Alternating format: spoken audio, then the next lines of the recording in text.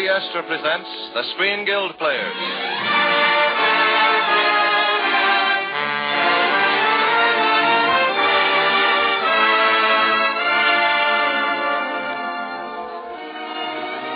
The Screen Guild play tonight, The Juggler of Our Lady.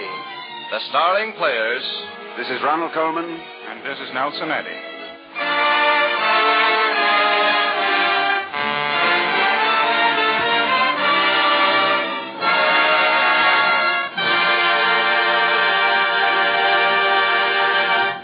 The Lady Esther Screen Guild players welcome you, and we hope your entire family and all your friends are listening in.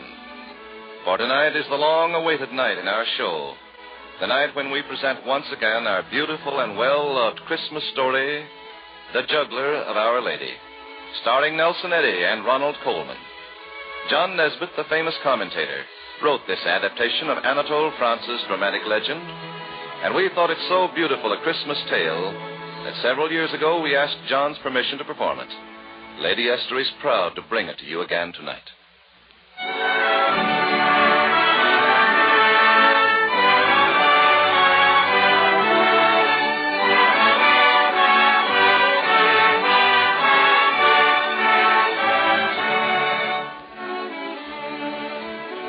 And now, Ronald Colman is here to bring you the story of the Juggler of Our Lady, and Nelson Eddy to play and sing the role of the kindly monk who befriends the poor juggler. The special musical score will be played by Wilbur Hatch's Augmented Orchestra. Ladies and gentlemen, The Juggler of Our Lady.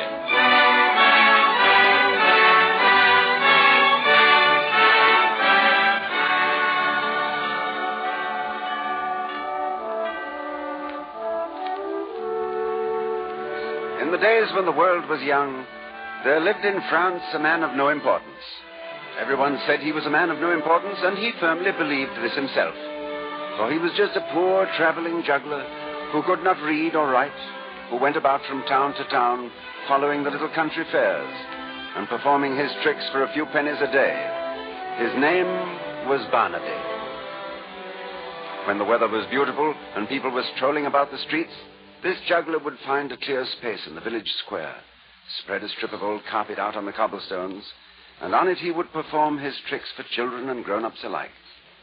Now Barnaby, although he knew he was a man of no importance, was an amazing juggler. First, he would only balance a tin plate on the tip of his nose. But when the crowd had collected, he would stand on his hands and juggle 6 golden balls in the air at the same time, catching them with his feet. And sometimes, when he would juggle 12 sharp knives in the air, the villagers would be so delighted that a rain of pennies would fall on his strip of carpet. And then, when his day's work was over and he was wearily resting his aching muscles, Barnaby would collect the pennies in his hat, kneel down reverently, and thank God for the gift. Always the people would laugh at his simplicity, and everyone would agree that Barnaby would never amount to anything.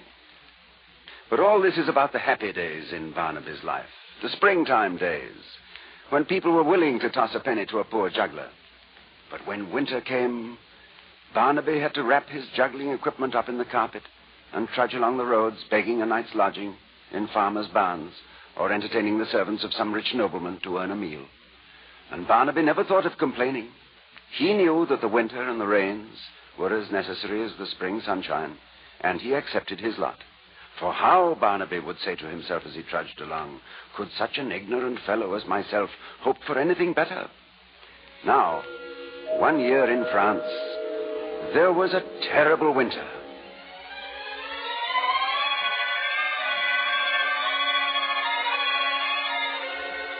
It began to rain in October, and there was hardly a patch of blue in the sky by the end of November. Yes, a terrible winter. The poor people huddled in their thatched huts and slowly starved away, and it is said that the wolves came down out of the mountains and ranged through the icy streets of Paris itself. And you can imagine what all this did to the little vaudeville entertainer whom this story is about. On an evening in early December, at the end of a dreary wet day, poor Barnaby trudged along a winding country road, sad and bent, carrying under his arm the golden balls and knives wrapped up in his old carpet. Then, as he slopped along in the mud, a faint sound came to Barnaby's ears, over the rain and the wind.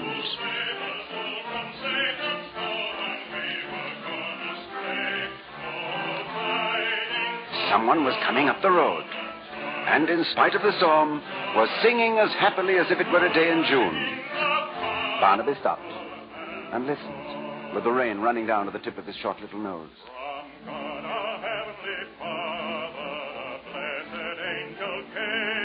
And then, through the mist, Barnaby saw a strange sight. Coming slowly round a bend in the road was a fat white mule. And on the mule's back, with his legs sticking almost straight out on each side, was a young monk. Now and then the young monk would bang the mule's side with his heel, and then go on singing into the storm with all his might.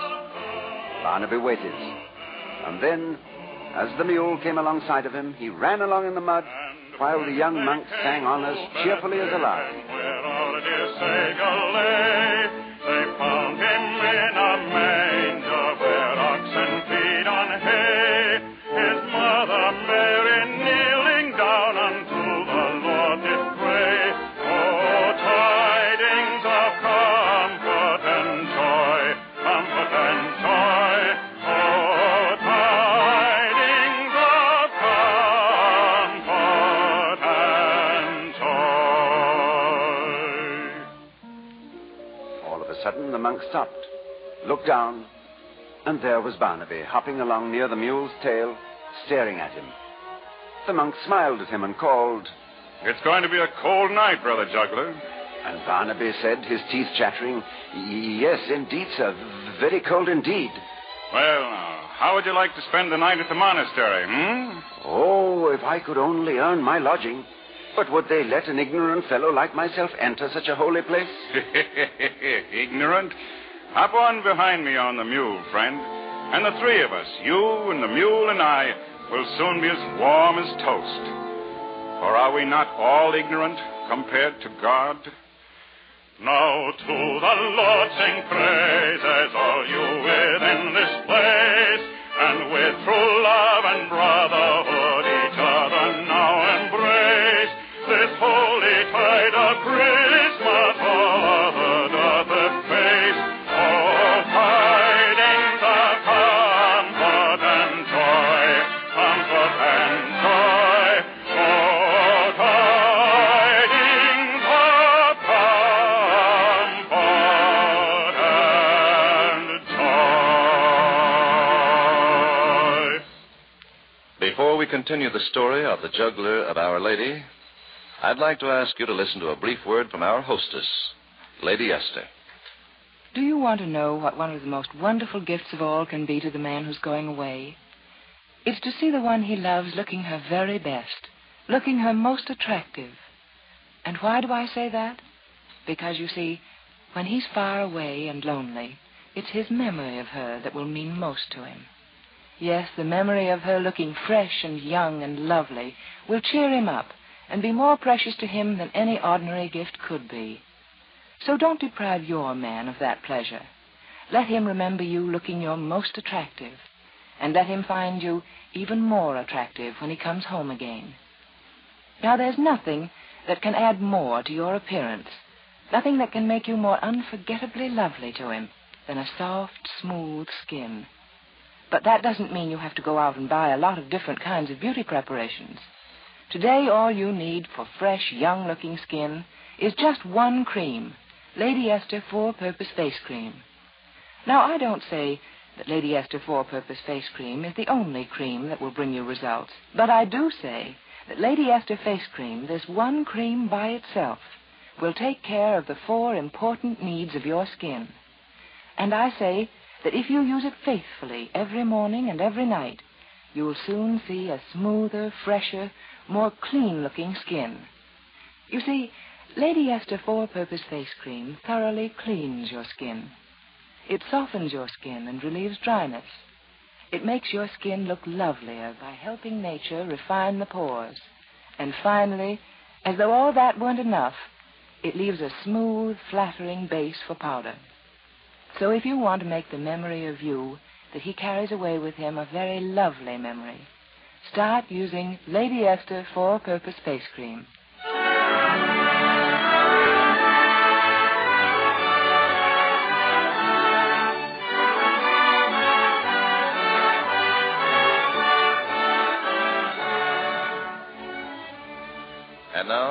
Colman and Nelson Eddy continue with the Lady Esther Screen Guild Players' presentation of The Juggler of Our Lady.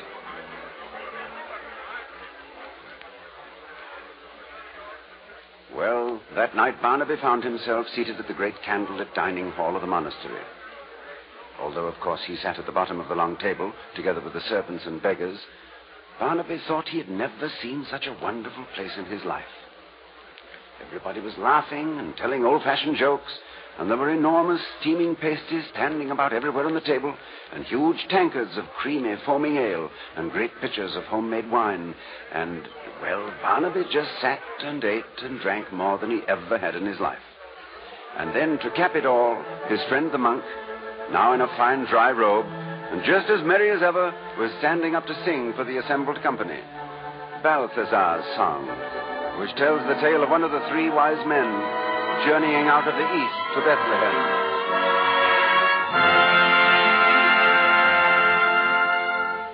The longest journey must have an end, and yet for days I've traveled o'er the desert, with naught to guide me save one brilliant star.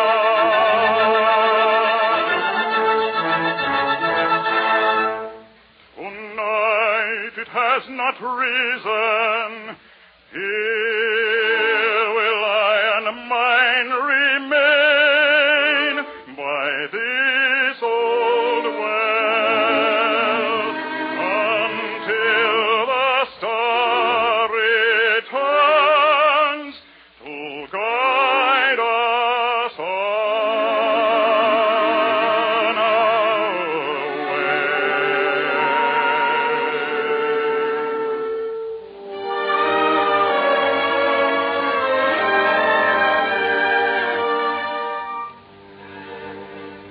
The night is dark and all is drear around me. The gathering gloom doth my advance delay. Fantastic shadows shimmering confound me. Fantastic shadows shimmering confound me. Without a guide I sure must lose my way. Without a guide I sure must lose my way. The night is dark and all is drear around me. Without a guide I sure must lose my way. Without a guide I sure must lose my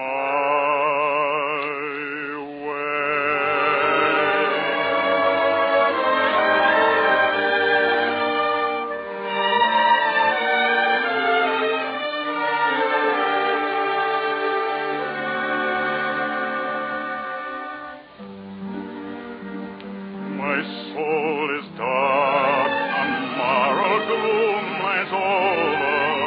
A strange belief which fail to bring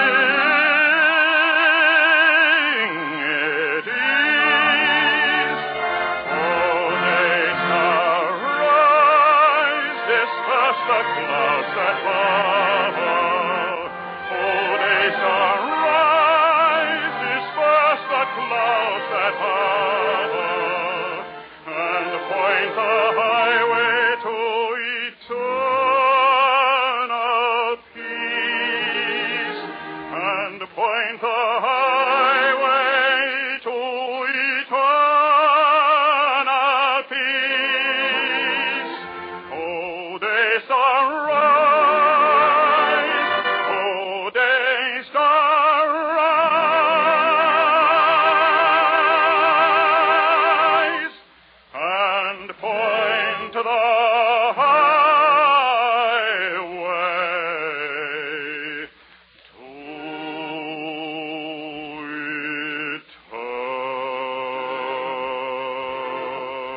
eternal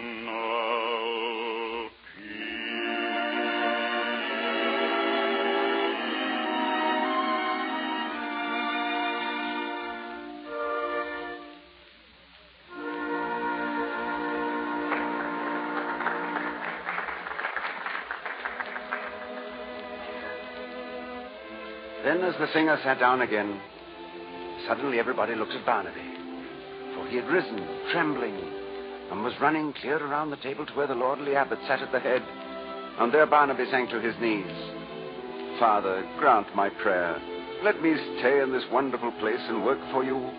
I cannot hope to become one of you. I am too ignorant.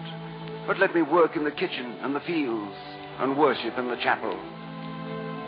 The monk who had met Barnaby on the road turned to the abbot. This is a good man, simple and pure of heart. So the abbot nodded, and Barnaby that night put his juggling equipment under the cot in his cell and decided that never again would he go back to his old profession. And in the days that followed, everyone smiled at the eager way he scrubbed the floors and labored through the buildings. And everyone smiled at his simplicity. As for Barnaby, his face beamed with happiness from morning until night. Until 2 weeks before Christmas. Then Barnaby's joy suddenly turned to misery. For around him, he saw every man preparing a wonderful gift to place in the chapel on Christmas. The leader of the monks had written a scholarly book in Latin, which he was going to dedicate to God on Christmas Day. And there was Brother Maurice, who had the art of illuminating copies of the Bible. With gold and silver and rare enamels, he would place exquisite miniature paintings on the corner of each page. And Brother Marbode was completing a marvelous statue of Christ.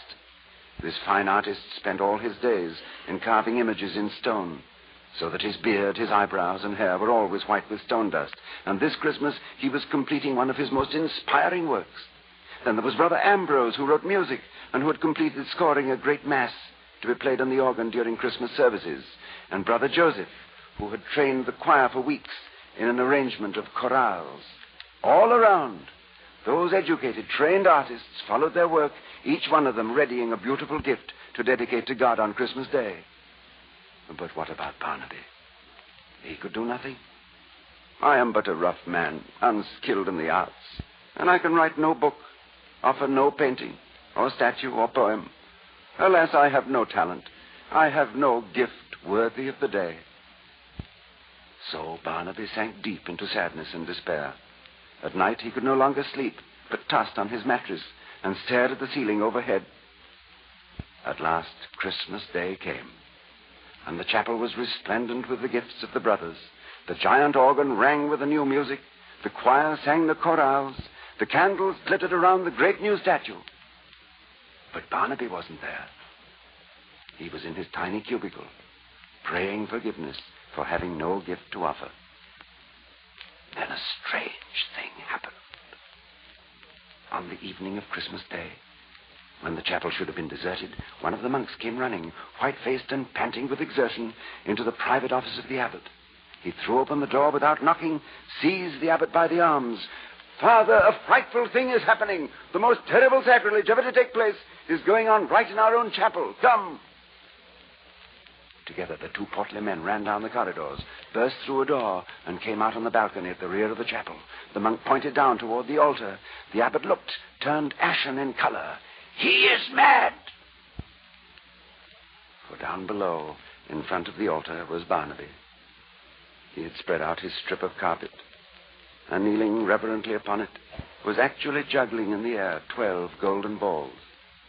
He was giving his old performance, and giving it beautifully. His bright knives, the shining balls, the tin plate balanced on the tip of his nose. And on his face was a look of adoration and joy. "We must seize him at once," cried the abbot, and turned for the door. But at that moment, a light filled the church, a brilliant beam of light coming directly from the altar, and both the monks sank to their knees. For as Barnaby knelt exhausted on his carpet, they saw the statue of the Virgin Mary move. She came down from her pedestal, and coming to where Barnaby knelt, she took the blue hem of her robe and touched it to his forehead, gently drying the perspiration that glistened there. Then the light dimmed, and up in the choir balcony, the monks were joined by the brother who had befriended Barnaby. His eyes were moist with joy as he perceived the miracle below. He turned and spoke to the abbot. God has accepted the only gift he had to make. And the abbot slowly nodded. Blessed are the simple in heart, for they shall see God.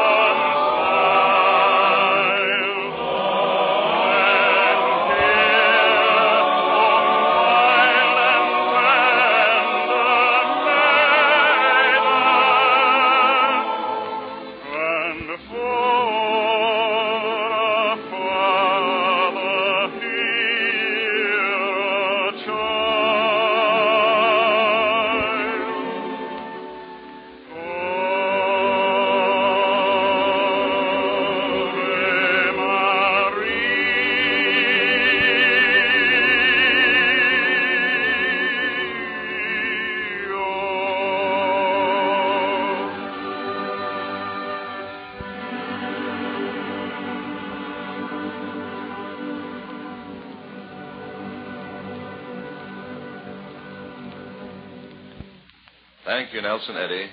That was magnificent. We planned a program of laughs and chuckles for you next Monday night. It was one of our most successful stage plays and also a most entertaining picture, The Male Animal. Our stars will be Olivia de Havilland, Joel McCrae, and Jack Carson. Ronald Colman can now be seen in the Metro-Goldwyn-Mayer picture Random Harvest. Nelson Eddy appeared tonight through the courtesy of the makers of Old Gold cigarettes. And thank you, ladies and gentlemen, to Wilbur Hatch, John Nesbitt, for their splendid contributions to this Christmas program. And now, as a sort of surprise holiday gift, Nelson Eddy returns to bring us a wonderful song which he has sung on our Christmas program for the past several years. A song which we have come to regard as a great Yuletide tradition. Ladies and gentlemen, Nelson Eddy, the choir, and the orchestra in the Lord's Prayer.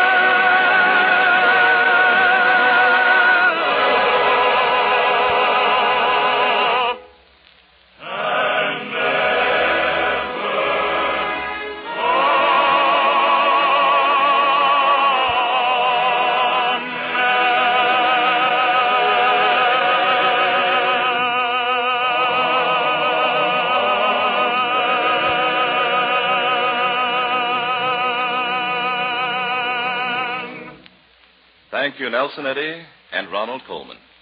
The Screen Guild players are presented by Lady Esther, who wishes you good night and Merry Christmas. This is the Columbia Broadcasting System.